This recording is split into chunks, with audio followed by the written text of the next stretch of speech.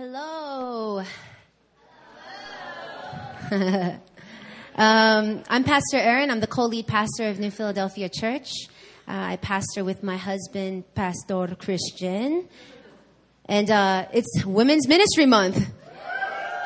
I know that Pastor Myungha was here last Sunday. She kicked it off here at Itaewon. And so I'm here to take the baton and run for this week. And I'm really excited to give this word today because I believe that this message is specifically for all of the newcomers.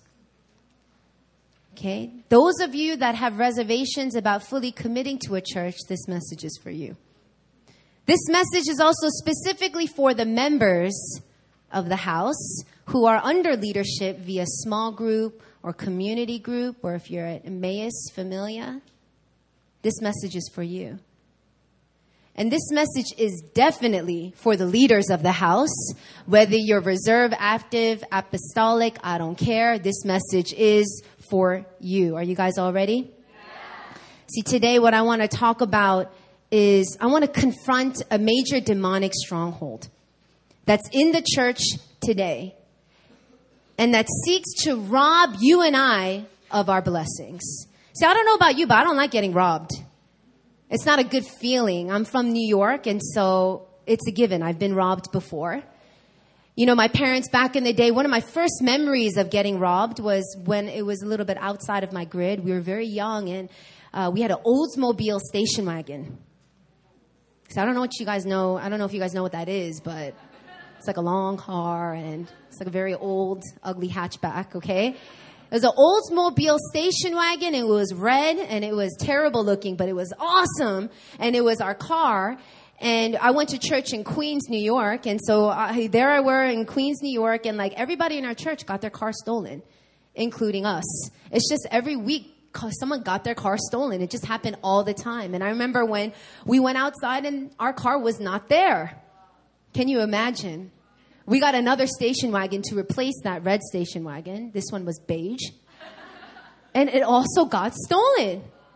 And so it hit the point where the church congregation was like, we can't do this anymore. And so we hired a man to watch our cars.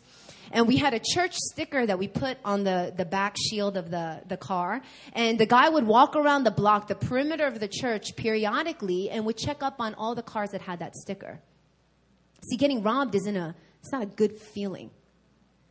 I remember my husband and I, we got robbed. I like to say robbed, but really we got some of our money stolen on our honeymoon. We were out in Bali, Indonesia. And we're not even sure what happened, but we think it might have been the money exchangers, or even we went scuba diving and they gave us these lockers where we put all our belongings. And I don't know. All I know is at the end of the day, when we counted our money, we were missing some money. Yeah, I know, right? It was our honeymoon. It's okay. We had a good time. And we became, all these instances where you get robbed. No one likes that feeling. I don't know if you guys have stories of being robbed. Maybe you didn't. But if you ever get robbed, what normally happens is as soon as you get robbed, you all of a sudden become a little bit more paranoid about your stuff. You hold your bag closer. You make sure everything's zipped up. You make sure that your wallet's not in the back pocket, but it's in your purse, in the inner compartment of your purse, zipper it outside of the purse. Like, you just know how to start to protect your belongings. Especially if you go out on a touristy area. Let's say you're traveling in Europe and you're out to see the Sistine Chapel and you're looking up. People have like wallets that they put under their shirts. You know what I mean? To protect their money. Like, we have learned to be experts about protecting our material belongings. When I go to a hotel to stay for the night, we make sure that there's a little safe, and we make sure to put our passport or things that are of utmost importance in the safe before we leave, or, if we were to go out to the supermarket or whatever it may be. You've learned to take these certain precautions to protect your belongings because no one likes getting robbed. But here's the thing. Even in today's church, guess what? There's spiritual robbery happening all the time. We are constantly getting robbed of our joy. We're constantly getting robbed of our peace. We're constantly getting robbed of our clarity. And today I want to talk about making sure that you and I stop getting robbed. How does that sound? We come across spiritual thieves like discouragement, fear, bitterness, doubt, and we unknowingly participate in getting robbed by leaving our belongings unprotected. See, joy belongs to us. Peace belongs to us. Clarity belongs to us. These are things that Christ has purchased on the cross that we may live in. It is our possession. Now, you would think someone is a fool if they went to the Sistine Chapel and just put their wallet, under their armpit here. I mean, that's just dumb. That's like rob me, just asking for it. If someone were to put $1,000 in their back pocket, and you find out that they got robbed, but they were in this high, traffic area, most of us would just be like, dude, that was your fault. That's your bad. It was your decision to, carelessly put things that have high value in unprotected places. Well, guess what? You and I are responsible to protect the belongings that we carry as believers. We are responsible to make sure that those things are set in highly secure places. Amen? I don't know about you guys, but I love certain TV shows like CSI, like NCIS, Law and Order SVU, Criminal Minds. I just love shows where they catch bad guys. And I love it where it's like the whole show is figuring out who was the bad guy. Like you think it was the wife, but it was the housekeeper, Like I just love watching it. And people think it's weird because, you see bodies get cut open and everyone's like, oh, that's disgusting. Meanwhile, I'm like, who did it? Who did it? Who did it? And I'm obsessed with these shows. I love them. There's something so satisfying about figuring out who the bad guy was, convicting them and making sure that they get locked up. I don't know about you guys, but that's satisfying to me. Is that satisfying to you guys? Well, today I want to get all CSI on you guys. And we're going to talk about a criminal profile. In all these shows, when they talk about the possibility of who did it, you always talk about criminal profiles. You figure out names of possible suspects and what their agenda might be, what their motives might be, and you figure out who's the one that did it in order to successfully lock them in jail and make sure that they can't hurt any more people. Well, today we're going to successfully figure out the criminal behind one of the top robbers in the church. I'm going to give you a proper criminal profile. You guys ready? Yeah. I wish I had those the cursor. Like the green, like named. Anyway, I'm not that tech savvy, so we didn't get that far, okay? The name of the thief that I want to specifically talk about today is critical spirit. And this particular critical spirit can manifest in all sorts of avenues and ways. But the critical spirit that I want to talk about today is specifically in regards to spiritual leadership. A critical spirit towards spiritual leadership. And this criminal's main target is everyone in the church, from the newcomer to the seasoned leader. And the main mission of a critical spirit, especially in regards to your spiritual leadership, is to establish God's people in rebellion and insubordination in order to take you out of covering and to destroy you. I'll say that again. The mission of a critical spirit, especially in regards to your spiritual leadership, is to establish you in a place of rebellion and insubordination in order to take you out of covering, to take you out of protection so that you can be destroyed. And the main modus operandi is he uses deception to disqualify your leaders in order for you to feel validated in not submitting to them. See, the critical spirit wants to disqualify the leaders that have been placed above you in order for you to feel justified in not listening to them. Oh, you see that leader? Yeah, I know that they said to do this, but, I know some things about this leader. I've noticed some things about this leader. It's purely to disqualify the leadership so that you will be in a place of rebellion or insubordination. I'm not going to listen to them because they don't know what they're talking about. Why? So that you can be pulled out of covering and easily destroyed. See, a critical spirit is no joke. And in fact, in many churches, it thrives. It's so easy to be critical, isn't it? I mean, we all swear we're critics. We watch a movie and we're like Siskel and Ebert. We come out saying, you know what? That movie didn't have this. This wasn't realistic. We go on the train in the subways of Korea. We secretly Instagram photos of people's outfits. We post it on Facebook and be like, I can't believe so-and-so wore that. You know what? Look, half of y'all did it in this room. I know. I'm your friend on Facebook. You know, we criticize one another in the way that we speak or in our actions. You know, we can be such critics sometimes. And yet, especially when it comes to criticizing your spiritual authorities, you better believe that its main intent is to destroy you. Now, I know that you guys must be thinking, she's preaching this message because she's a spiritual authority. Yeah, I'm your spiritual authority, but guess what? I'm under authority too.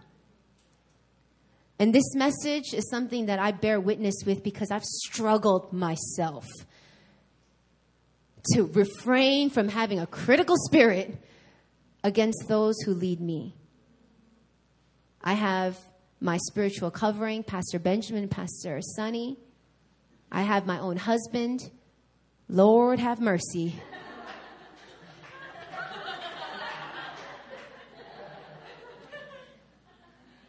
Help me, Jesus. No, I'm playing. But in any marriage, it's such a temptation as a wife to become overly critical of your husband. And so I understand the weightiness of this message. And I want you to understand, I'm going to go strong here. I'm going to come off really strong. But the reason why I'm coming off strong is because I'm tired of seeing the church get robbed. I'm not here to condemn you. I'm not here to point my finger at you. I'm just here to expose what's going on because enough is enough. You should keep your joy. You should keep your peace. You should keep your clarity. And I want to make sure that no longer are we just going to let it go and put such valuable things in our back pockets, unprotected, easy for the devil to steal. So we're going to talk about the critical spirit against spiritual authorities, and I'm going to talk about a little bit of how it could look like. All right, a couple of thoughts that it could look like. The first thing is, the first deception that comes in is my leader has too many weaknesses. Remember, we're talking about disqualifying your leaders, right? Well, the first temptation, the first deception that I want to talk about today is the thought, my leader has too many weaknesses. See, when you see the faults of your leaders, you're tempted to disregard their leadership in its entirety. A critical spirit wants to point out all the inadequacies of your leaders, give us reason to feel like we shouldn't submit to their counsel. I mean, they don't know what they're talking about. You may notice that your leader doesn't have a seminary background. If you have problems with that, we can talk after service. Your leader doesn't have much experience in ministry. Maybe your leader is brash or easily angered, often frustrated. You can pick that all up. Maybe your leader is not well spoken, does a poor job communicating their thoughts. Maybe your leader is poor at follow through and is constantly starting things they don't finish. Your leader is not sensitive enough, or they're too sensitive. Your leader doesn't listen and talks too much, or they don't talk at all. I mean, you want to talk about nitpicking faults? We can sure do it. It's easy to take criticism, look at your leaders and begin to point out, well, they don't do that, and begin to allow the devil to convince you that all of those things have made them disqualified to be a person to speak into your life. See, my leader's not good enough. My leader's not smart enough. My leader's not patient enough, not loving enough. My leader is not enough. That is deception number one. But 1 Corinthians chapter 1, verse 27 to 29. 1 Corinthians chapter 1, 27 to 29 says this, but God chose what is foolish in the world to shame the wise. God chose what is weak in the world to shame the strong. He chose what is low and despised in the world, even things that are not, to bring to nothing things that are, so that no human being might boast in the presence of God. Did you know that God purposely uses the foolish? He purposely uses the weak. He purposely uses those with inadequacies. That's God's modus operandi. He chose the youngest son of 7 older brothers and anointed him king. He chose that same boy as a teenager to defeat a giant named Goliath rather than trained, highly skilled warriors in the Israelite army. He chose a woman named Esther to save a whole generation of Israelites from genocide. A woman, and she was an orphan. He chooses what the world considers to be weak, lowly, despised. That's how God rolls. See, your leader has too many weaknesses, you say? Well, congratulations. The right person has been put in its rightful place. Why? Because it's through your leader's weaknesses God's glory and his power is shown. It's through their inadequacies that God's glory, his power can reach into your very own life. That's how he works. The second deception that I want to talk about, that a critical spirit against your spiritual leaders will say, is, I know better. I know better. I love this one. This is a good one. Not only is your leader lacking, but you actually have a greater knowledge of Scripture than your leader. You guys look at your small group leader and you're like, seeing them struggle to find where Colossians is and judging them, you know? I'm already here. Some of you feel like you have more ministry experience than your leaders. Yeah, you know, my familiar leader, my community group leader is great and all, but I'm coming from a church where I was a leader for 5 years. They're brand new. Or maybe you took a couple of theology classes in college and you think, now that you got a couple of lessons in theology, that you can out-argue any of your leaders when it comes to deep theological truths. Oh, see, I know better. If I bring this subject up to my leader, they don't even know what I'm talking about.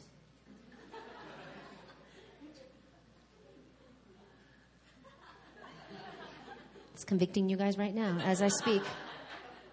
You look at their decisions and you shake your head in disbelief because you sure wouldn't have done it that way. Why are they leading small group like that? Why are they praying now? We should pray after. Why are they talking like that? Why are Pastor Erin's messages so long? Why does Pastor Christian dress like that?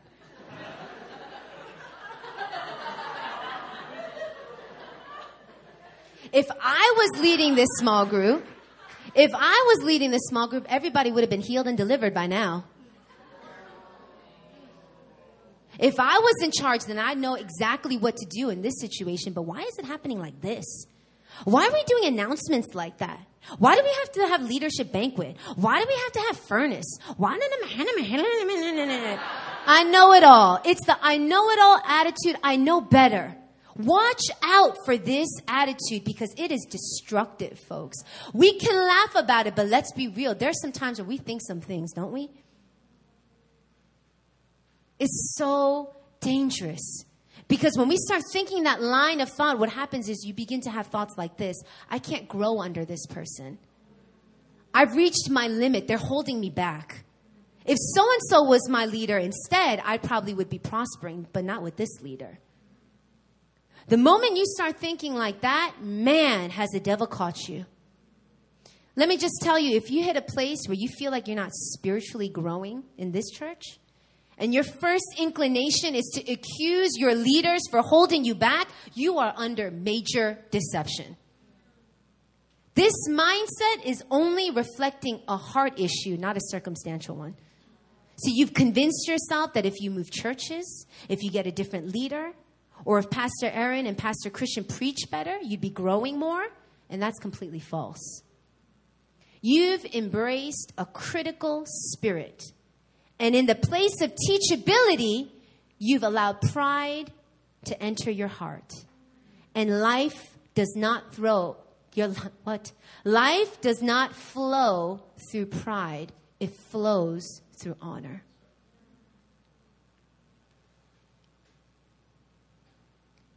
See, like I said, I'm not here to condemn you guys.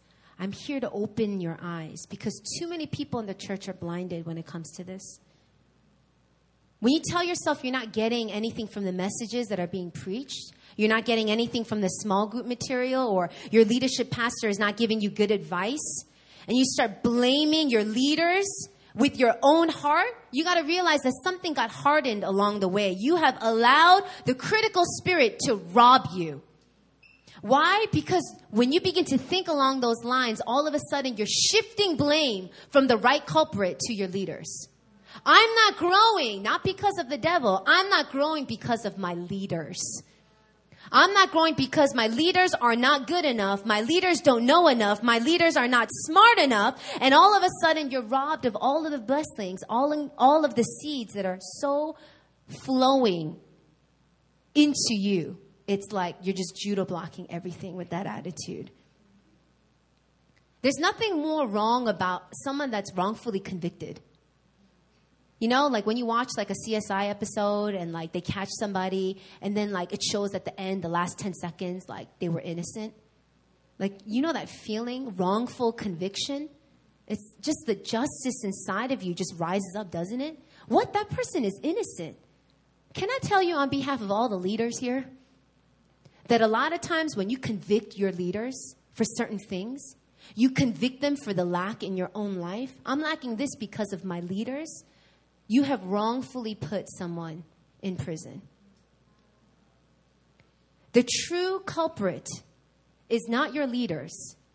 It's not your small group leader. It's not your lead pastor. It's the critical spirit. It's a critical spirit that's trying to rob you. But it's time to get the right culprit in jail. It's time to get the right person behind bars so that you and I don't have to be tormented with the bitterness that comes from a critical spirit. It's that idea, my leader has too many weaknesses, or I know better. Or the last one that I want to talk about in terms of deception with a critical spirit is I'm more gifted, or I'm gifted too. See, I'm more gifted in pastoring. If that was me, I would have pastored this way. And it would have been so much better for that person. Or I'm more gifted in teaching. I obviously express my thoughts more clear than my leader. Or we have the mindset that I can hear God's voice too. I'm gifted too. You know, Numbers chapter 12, verse 1. Why don't you guys turn with me there? Numbers chapter 12, verse 1 is a story about Miriam and Aaron and Moses.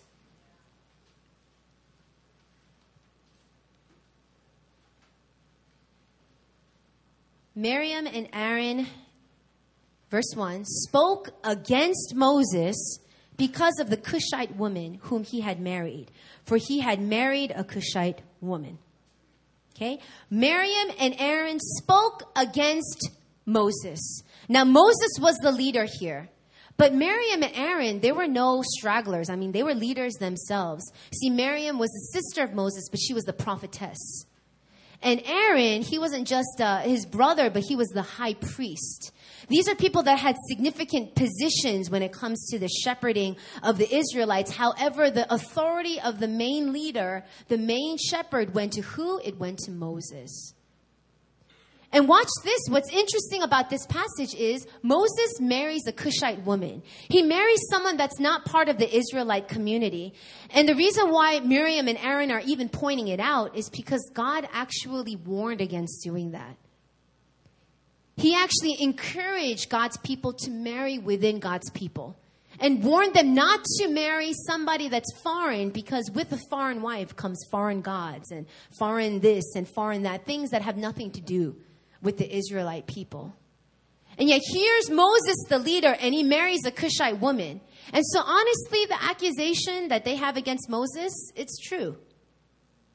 he did something that maybe God may have not necessarily been so excited about.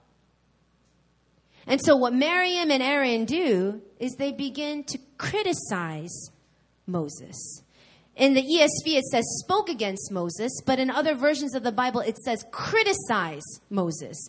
Miriam and Aaron criticized Moses because of the Cushite woman that he married. You see what's going on here? All of a sudden, as they criticize his decision, they feel like that has disqualified Moses from being a leader. See, these are people that were gifted. Miriam heard from the Lord. Aaron heard from the Lord. Moses' core leaders, you can say. Their accusation wasn't false.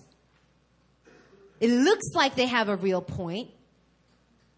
And they might have been right in assessing what happened, but the spirit that they were operating in was completely wrong. See, criticizing Moses was out of order. It was completely out of order. You know what you do when you criticize a leader? You put yourself in the judgment seat. You climb up on a self-made pedestal. You put yourself in the judgment seat and you begin to accuse. You know who the accuser is in Scripture? It's the devil. And we begin to operate under that same accusation mantle. And we begin to accuse our leaders as we stand so proudly on the pedestal. And even when what we have to say is right or true, what Moses did was wrong. When my leader did this, I don't agree with it. When my leader did that, I don't think that was the best decision. When we begin to say things like that, regardless of whether or not what they did was right or wrong, the fact that you criticize them is out of order. Yet what gave Miriam and Aaron the audacity to speak against Moses? What made them feel like they can criticize him? Well, it says in verse 2, and they said, has the Lord indeed spoken only through Moses? Has he not spoken through us also? The reason why they felt so confident about criticizing Moses is they felt like, well, you know what? I'm gifted too. I've been used by God too. I'm a leader too. You have to be so careful because sometimes it's not as blatant as this, but the critical spirit can work so subtly and creep into small areas of our life and just blossom. And I love what it says right after. It says, the Lord heard it. When you criticize your leaders, the Lord hears it. Whenever you speak against your small group leader, whenever you speak against your familiar leader, your community group leader, your pastors, whoever has a spiritual authority over you, whenever you begin to criticize and complain, God hears it. Oh, but what if it's true? What if what they did was wrong? Well, this was the situation. What Moses did wasn't necessarily pleasing to the Lord, was it? However, what did the Lord do in this situation? He calls Miriam and Aaron in with Moses, and he speaks judgment on the two of them for speaking against his chosen one. And this is what God says. Why were you not afraid to speak against my servant? God says, why were you not afraid to speak against my servant? He says, there's something missing here because you had no fear. You had no fear when it came to criticizing your leader. Why were you not afraid? What is God saying? You should be. You should be. Why? Because when you speak against your leaders, you speak against God. See, they banked on their giftedness and used that to overstep their authority and cast judgment on their leader. And it was still completely out of order. When you say things like that, my leader has too many weaknesses. I know more. I know better. Or I'm more gifted, or I'm just as gifted.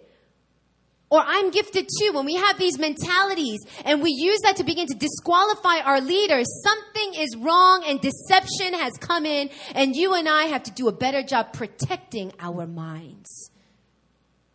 These are three major deceptions. And I say that the deceptions because even if they're true, even if your leader is lacking something, even if your leader has certain inadequacies, Even if your leader, maybe you know more than your leader about a certain area. Maybe you do have more ministry experience. That could be a valid thing. Or maybe you are more gifted in being more loving or being more hospitable than your leader or being more patient. Maybe you are more gifted. But it's still a deception. Do you know why it's a deception? Because those things do not qualify a person into leadership. By saying that this has disqualified them, you are saying that what qualifies someone to be in leadership is strength, is knowledge, and is gifts. Strength, knowledge, and gifts. And if your leader is lacking in any of these areas, they're disqualified. That's not how it works. Why? Because what makes a leader qualified? It is the calling of God on their life that makes a leader qualified. That's why all of these, even if they're true, is still a deception.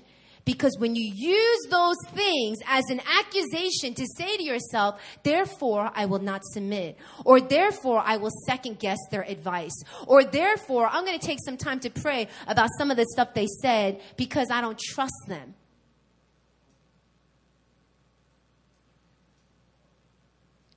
Even Jesus himself came as a qualified man through his Father. The disciples were qualified because Jesus chose them. See, Jesus didn't have a competition. It wasn't like American Idol. You know, the next 12 disciples of Jesus Christ, where thousands and thousands of people lined up and tried out and had to test being walking on water or setting people free, or let me hear you pray. Let me see if you're good enough to be my disciple. What qualified each of these disciples, who were all unlearned men, was simply the fact that Jesus chose them. It wasn't their knowledge. It wasn't their strength. And it definitely wasn't their giftedness.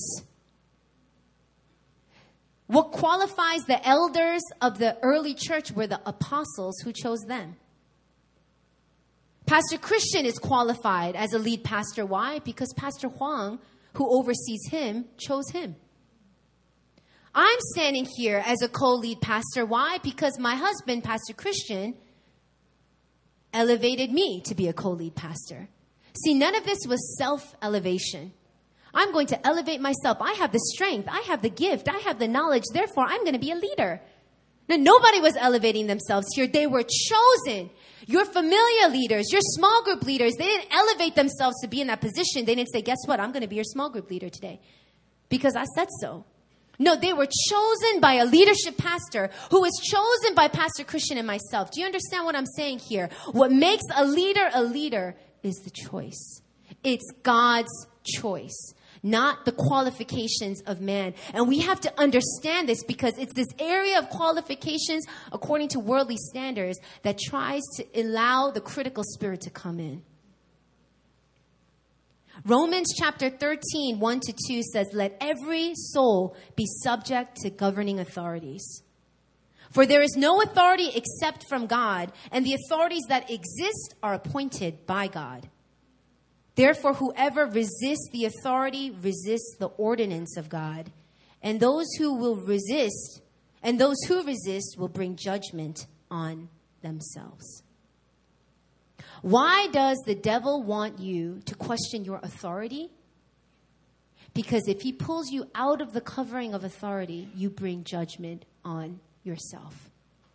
What happened when Miriam and Erin got confronted by God was Miriam got hit with leprosy. The devil didn't give it to her. Who gave it to her? God hit Miriam with leprosy. Why? Because she spoke against his chosen one. There are real consequences that happens when we carry an attitude of criticism towards our leaders. And I want to make sure that we don't make allowance for that in our house. And I'm not telling you that your leaders are perfect. I'm not telling you that I'm perfect. I'm telling you that they're imperfect. But it's not their perfection that qualifies them. It says here in Romans 13, what did I just read? It is God's choice. God has appointed each of the leaders that are above us. So what happens? Let's play this out. These are three major deceptions. What happens when we fall into these deceptions? The first thing is we start to complain and gossip.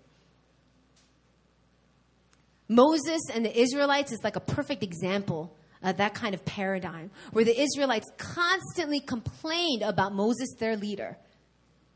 And, when we read the, Deuteronomy, or when we read Numbers, or the account of Moses and the Israelites, we tend to think, man, the Israelites were fools. Why would they fall into that? But you got to understand where they were coming from. It was a real temptation. Can you imagine Moses going to the top leaders of the Israelites saying, listen, God spoke to me and he said he's going to set everybody free from the oppression of the Egyptians. Everybody cheered, yay, that's fantastic. And the next day, Moses goes up to Pharaoh, pleads his case, and Pharaoh declares, man, they're acting like this because these people are bored and they're lazy. And he doubles the work on the Israelites. And all of a sudden, the quota to make bricks is doubled. It's a portion that the Israelites can't even do. And they're getting beat by the Egyptians because they can't fulfill that quota. Can you imagine what it was like for an Israelite during that time?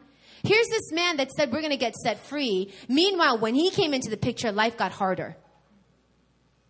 You can see the temptation of why they might have thought, I don't know if this guy's for real or not.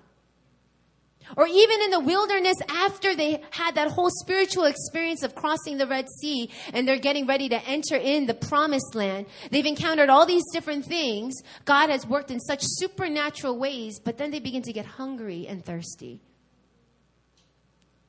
And here's the guy that said, I'm promising you a land of flowing with milk and honey, and they're starving. Can you understand why they might have questioned his leadership?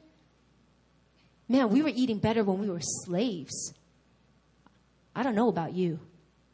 There was a constant temptation for them to question Moses' leadership. And not only did they question it, but they criticized it. They murmured against him amongst each other.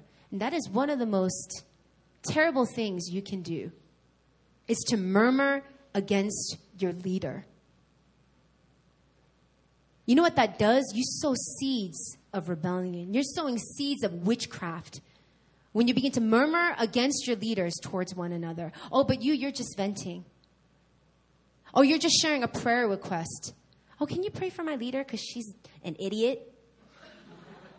Can you pray for my leader because, when he said this was terrible to say? Oh, can you pray? You can package it whatever way you want, but if it's coming behind a critical spirit, you better be careful with how you speak, because God hears everything that you say. Complaining, gossiping. Even Miriam and Erin, they were the example. And what happened to Miriam? She got hit with leprosy. I mean, that's gangster. God doesn't play around when it comes to his anointed ones. The second thing that you might be tempted to do is contempt. To have contempt or to withdraw. Now you begin to turn to other people who fit your standard of leadership to give you advice and counsel. Yeah, thank you, small group leader, for that counsel, but I'm going to talk to so-and-so.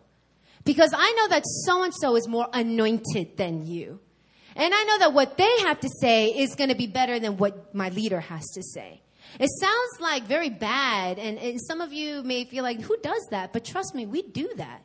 We're tempted to do that. Or you might think, you know what? The past messages from, Pastor Erin or Pastor Christian, they haven't been that good. So I'm going to make sure to go online and check out my favorite podcasts and listen to my favorite preachers and get spiritually fed. That sounds good, but it's wrong. You know why? Because your substance should come from here.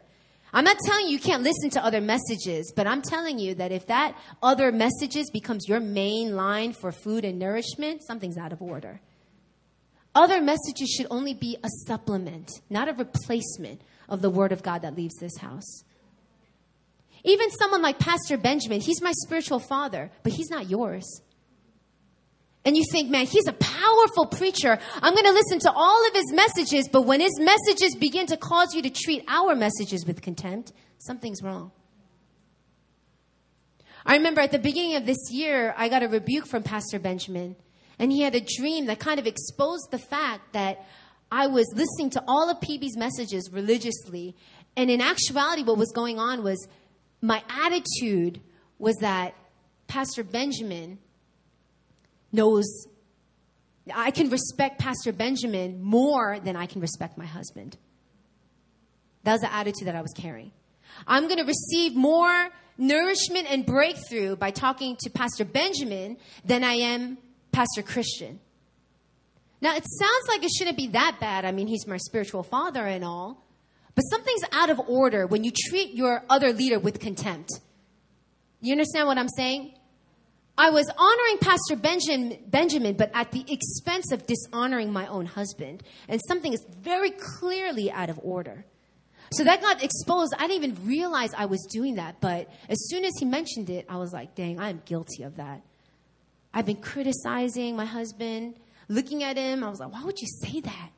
Why would you do that during the messages, putting my hand, like stressed out, and all of a sudden just treating his words with contempt. And I blocked the flow of life that should come from him into my heart. And so Pastor Benjamin was like, for a season, I don't want you listening to my messages. Can you imagine? I was told not to listen to his messages for a season.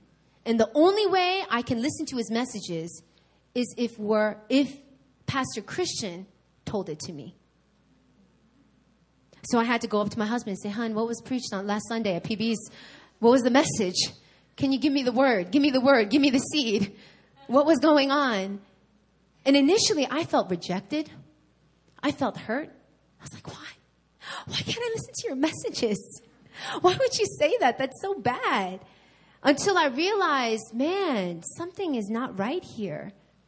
And just him stopping me from listening to his own messages, it just exposed a whole plethora of issues and lies and deceptions that I was experiencing in my own marriage. And I realized, man, I got to repent because I've been dishonoring my husband. I got to repent because I've been critical of him. I got to repent because I've been so easily pointing out his inadequacies and pointing out the things that I think he needs to change, that I've been not allowing his words to minister to me. And I needed his words to give me breakthrough. Contempt and withdrawal. When you start treating your leaders with contempt, you begin to withdraw from them. And when you withdraw from your leaders, you begin to withdraw from wisdom. You begin to withdraw from clarity. You begin to withdraw from protection.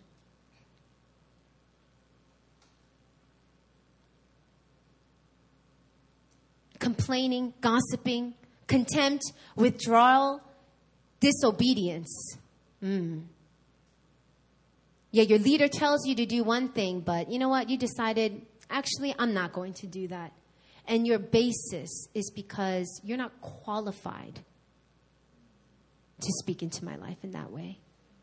Irregardless of the position that they hold, you judge them by worldly standards. You judge them by qualifications.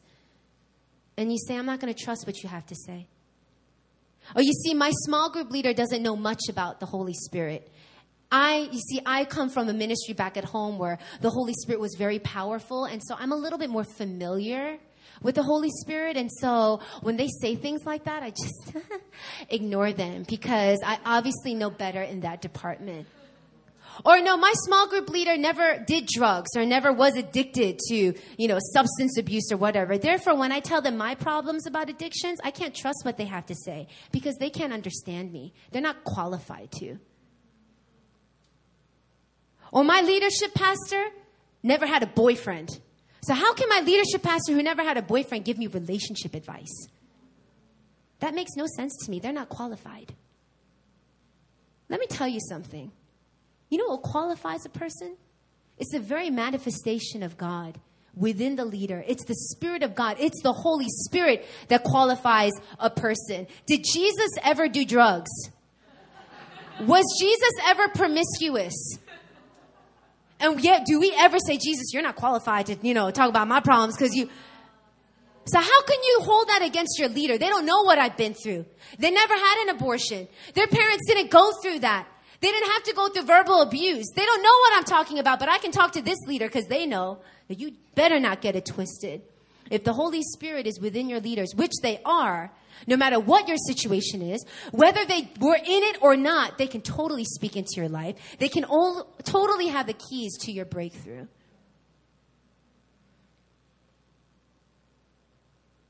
And yet we use these as an excuse to disobey. Don't go out with that guy. Well, you know what? You don't know much about relationships, so thank you for your advice. I appreciate it. I'm so blessed by you. And you go out on a date with the guy. Disobedience. The moment you do that, you step out of protection. You know, we talk a lot about submission in this house. It's not about just being submitted. It's about staying in submission. And whether you become a member, a leader, a seasoned leader, there's always temptation to walk out of that submission. We have to guard ourselves. We have to protect ourselves just like we have to protect our money, just like we have to protect our belongings, just like we have to protect our passports when we're traveling. We got to protect our minds against these deceptions that the devil wants to throw at you. Complaining, gossiping, contempt, withdrawal. I say withdrawal wrong. Withdrawal. I'm like, withdrawal. Contempt, withdrawal. Dang it. I'm skipping over that word. Disobedience. And the last thing is confrontation. Let me talk about confrontation. We want to confront our leaders. Why? Because we need to help our leaders out. Because they don't know that they don't know anything. I need to let my leader know that what they do is not right and that what I want to suggest is actually better. Or I want to confront my leader because how they said this to me was hurtful. I want to confront my leader because I need to let them know that this. It may come from a real, a genuine hurt. It may come from something that is sincere, but watch out when it comes to confrontation. When you approach your leader about anything, you better make sure that your heart is not coming from a place of pride, but from a place of utmost humility. Humility would allow you to see so much clearer because pride blinds us. When we confront our leaders in pride, it's out of order. Now, this is going to sound wrong, but hear me out. You don't have a right to confront your leaders. Especially those who are not even faithful to the church, to confront a leader, out of order. Someone who doesn't even listen to their own small group leader wants to confront a pastor, is out of order.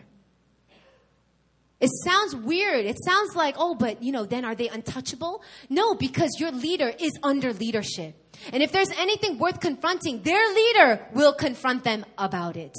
And if you have to confront your leader, I'm not saying you can't, but if you do, check your attitude is what I'm saying. Make sure that your heart is in the right place. Because if you go in guns blazing with accusation, listen, you're going to be robbed of clarity.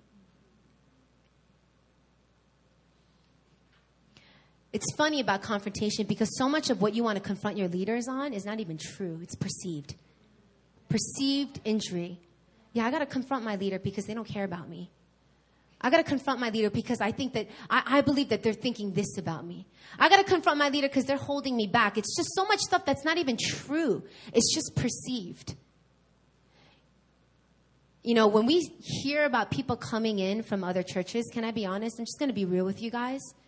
And the reason why they left their church was because they had problems with their leaders.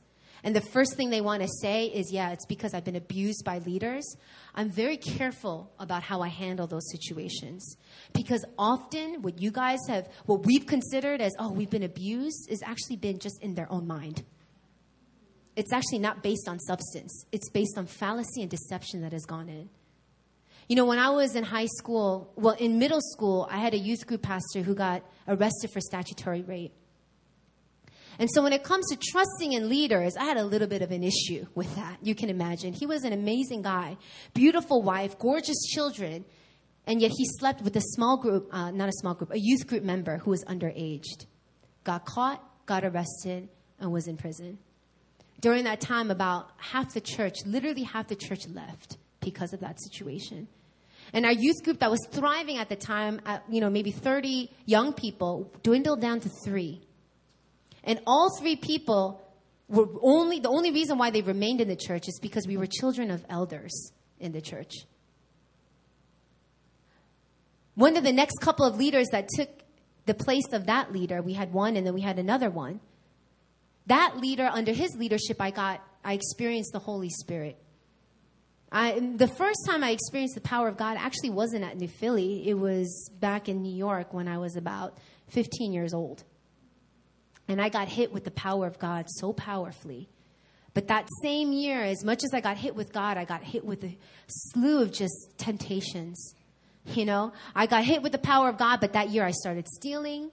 That year I started being promiscuous. That same year I drank for the first time. You know, like I got involved in all sorts of things. It was like the same year I got hit with the fire of God was the same year I just opened up the door to all this sin. Because I got hit with the fire, but I didn't know how to keep the fire burning. And my youth pastor at the time was so frustrated with the youth group kids because we got hit with the fire, but we were just letting it all kind of slide. And we were turning back to our old ways. And he preached a very raw message to us one Sunday. And he asked us point blank, he said, who in here is not willing to change? Like, who in here will not change, will not turn from their ways? And in my mind, you know what I was thinking? I was such an arrogant little teenager. And I thought, well, if I raise my hand right now, and then I'm basically saying that I'm definitely going to change, which I'm not really sure of because who knows? You know, I don't want to lie here. So I can't raise my hand to that question. I don't know what I was thinking, but in my mind, I was so right, you know? And he was like, who in here is going to commit to change? And I was like, I don't know if I'm going to commit to change. I can't promise something I can't promise. And so I didn't raise my hand. And there was a couple of people that didn't raise their hand. And he looked at us who didn't raise their hand and he said, get out. So if you're not willing to change, then leave. What are you doing here? What's the point of you coming to church? He straight up rebuked us.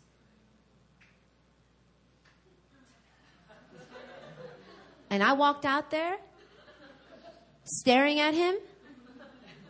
And then we sat at a table right outside of the service. And we listened in on the message. And whenever he said something good, we shouted, amen, you know, because we wanted to prove that we were spiritual despite what just happened. And he got so angry, he came out and he said, I thought I told you to leave. Don't even listen to this message if you have no desire to change. So I sat there so upset, so infuriated, so angry. This abusive leader, how dare he talk to us like that I started my own Bible study. And I gathered, I wasn't even the oldest, me and my, arrogance. I was like, you know what? If he doesn't want us to listen to this message, then let's read the Bible on our own. I was so defiant. And I sat and let's open up the scriptures. And I straight up led a Bible study in another room in the same church where we got kicked out. And that weekend, we had a youth group barbecue, and he was there. And man, I was just burning with anger against him because I was felt like we've been wronged. I was so convinced that he was wrong and I was right. I was so convinced that what he did was out of order. I was so convinced that he was a terrible leader. I was so convinced that he was inadequate to lead us, that I had this anger raging inside of me. And we had this barbecue, swimming pool barbecue. And he was sitting there and he was talking to the other people that left. And a lot of them were Korean natives. So the reason why they left was they didn't understand the question, right? So he was like, oh, Erin, come here. And I was like, yeah. And he's like, I'm talking to all these people here, and I'm realizing the reason why they walked out or the reason why they didn't raise their hand was they misunderstood what I was trying to tell them. Well, what about you? And I'm like, I didn't misunderstand anything. Straight in the face. I was 15 years old? My youth group pastor. And I confronted him then and there. And I said, how dare you treat us like that? This is in front of everybody. Oh, but I thought I had the right. I thought I had the right. And so I confronted him dead on, straight on. I was like, how dare you talk to me like that? How dare you kick people out? Who do you think you are? I just straight up confronted him, and I was so angry, I started to cry. And it's the worst time to cry because I'm trying to come off all strong. But I was like, who do you think you are? And he was just bewildered. He didn't know what to do. And I just straight up, he started to rebuke me in front of everybody. And I just walked out. I was like, yeah, you want to talk like that? And I left. And I went into the bathroom and I cried and I just cursed every curse word I knew. against him, and I left the party. Did you know that for the longest time, I actually thought that in that scenario, that was an example of an abusive leadership? I had no sight, I had no understanding that what I had actually done was so against the Lord's heart, that what I actually did grieved the Spirit so bad that the example that I'm sharing with you right now is not an abuse of leadership. It was actually an example of a critical spirit turned haywire. Like a critical spirit with gasoline all over it, lit on a match, like I blew up. And I had such a grudge and unforgiveness towards that leader that for the rest of that year, every message that he preached, I didn't get a single blessing from it. I shut my heart completely, thinking that I was in the right. Why? Because how could he kick us out? You know, I don't know if I necessarily agree with that tactic, but all I know is whether what he did was okay or not, I didn't have the right to treat him like that. You know, we say, I want to confront our leaders for the sake of, letting them know that what they did was wrong. But you got to check your heart. You got to check your attitude. You got to search your own heart. We're so quick to accuse our leaders and so slow to check our own heart motives. We got to switch that around. God, check my heart first. If you have a qualm or if you have something where you're dissatisfied with your leader or you have a genuine thing that where your leader has hurt you, then pray about it. Don't just go guns blazing, accusing them, but pray, sit, Lord, search my heart first. God, keep me in the place of humility. God, I want to understand and respect the authority that you placed. And if God continues to speak, get advice from other leaders, get counsel. Whatever it may be don't get advice if you're going to pull their stuff out in the open, but, seek the Lord's counsel first. Search your own heart first. And if you feel led, I still got to let them know about this, then make sure you approach them with humility and understanding. Some of our problems, it doesn't even need to be solved by confrontation. The only thing that needs to be dealt with is your own heart about the matter. Once you deal with it in your own heart, you'll realize, I don't actually need to confront them at all. I find myself in complete peace again. See, God tests us when it comes to our leaders. That's why he puts leaders that seem inadequate. He tests us through leaders. That's why he uses the weak things, the foolish things, because he's testing our heart. Because your ability to trust leaders is in direct correlation to your ability to trust God. The moment you say, I can't trust my leader, what you're actually saying is, God, I can't trust who you put in place. The moment you say, I can't trust my small group leader, you're saying, God, I can't trust this person that you put in place.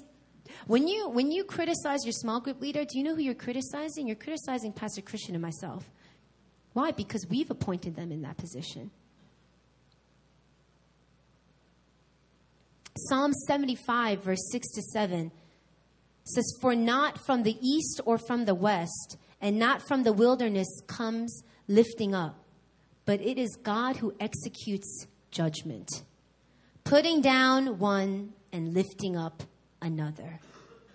Who executes judgment? God. It is God who judges.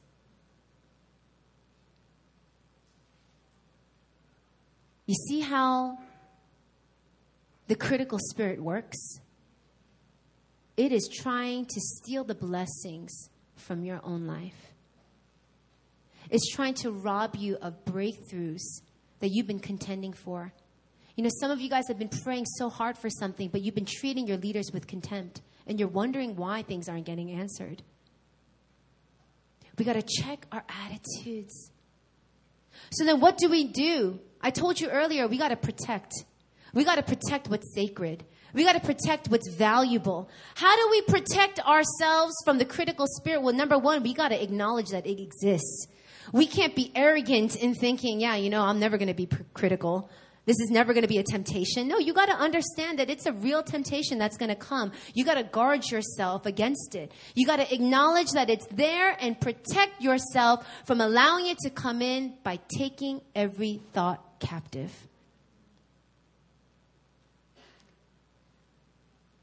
Some of us know what we're thinking is wrong, but we let it run rampant. Why? Because it feels good. It feels good to judge people, doesn't it? It feels good to judge your leaders. It feels good to point out the flaws. It makes you feel better about yourself. But you can't trust in what feels good. We got to learn how to have self-control. Proverbs says this, a man without self-control is like a city broken into and left without walls. When we don't have self-control about our thought life towards our leaders, we've been broken into. You and I have just been robbed. So many people want guidance and clarity about their future. And they're wondering why they're so confused when they're thinking about it. When in reality, it's because they've given no authority to their leaders to speak into it. Or what their leaders have said, you've second-guessed. And you wonder why you're confused. You wonder why things are cloudy. You wonder why things aren't working out. I'm telling you, it's because we've allowed the critical spirit to come into our hearts and rob us. We have to protect our minds. New Philly, this needs to be a house that makes no allowance for the critical spirit. It's destructive in nature. It's a very manifestation of the devil himself. You and I can't be accusers of our leaders. We don't have the authority. We don't have that right to accuse our leaders. But we have to be ones that bless our leaders, to honor our leaders above where they're at, to pray for our leaders, to submit to our leaders, to believe in our leaders. Why? Because we can trust that God is the one who placed them above us.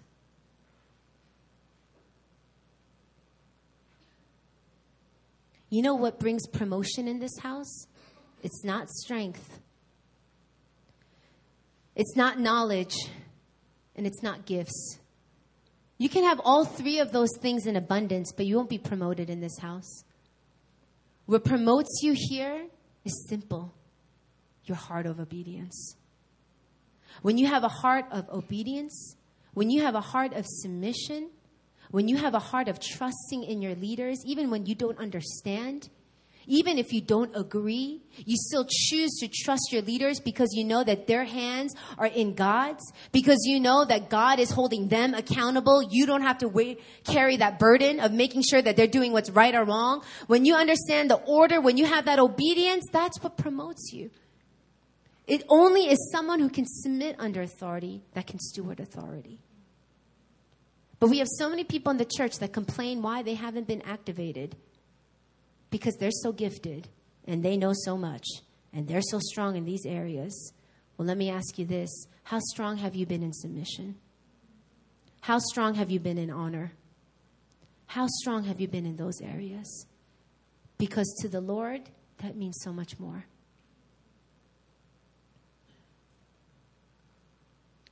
Whether it's a leader that's in this church or whether it's a leader from a previous church, maybe you've had an amazing experience here at New Philly. I hope, my prayer is that you've had an amazing experience with the leaders here. But when we don't properly deal with our bad experiences with leaders in the past, you bring that baggage in here. You carry that with you. Maybe it's not your spiritual leaders, but you haven't been able to trust your own parents. You've had terrible experiences with your teachers. You've had experiences with your bosses, other people in authority, and it's shaken you to the core to be able to fully trust the leaders of this house. And you've been so quick to criticize your own, criticize your parents. I was so good at criticizing my parents. Being so overly critical. I know better than them. I'm more spirit-filled than them. They don't know about this, or they're a non-believer, or this and that. Whatever excuse you can come with, yet with that critical spirit, even towards our parents, you have to be careful because it blocks the flow of life to you.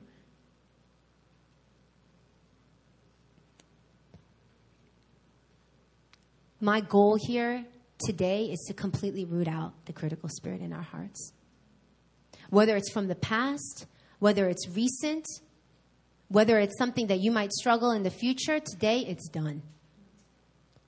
And I want to give you guys an opportunity to properly respond to some of the things that you've been going through. And so I want you guys to just close your eyes with me.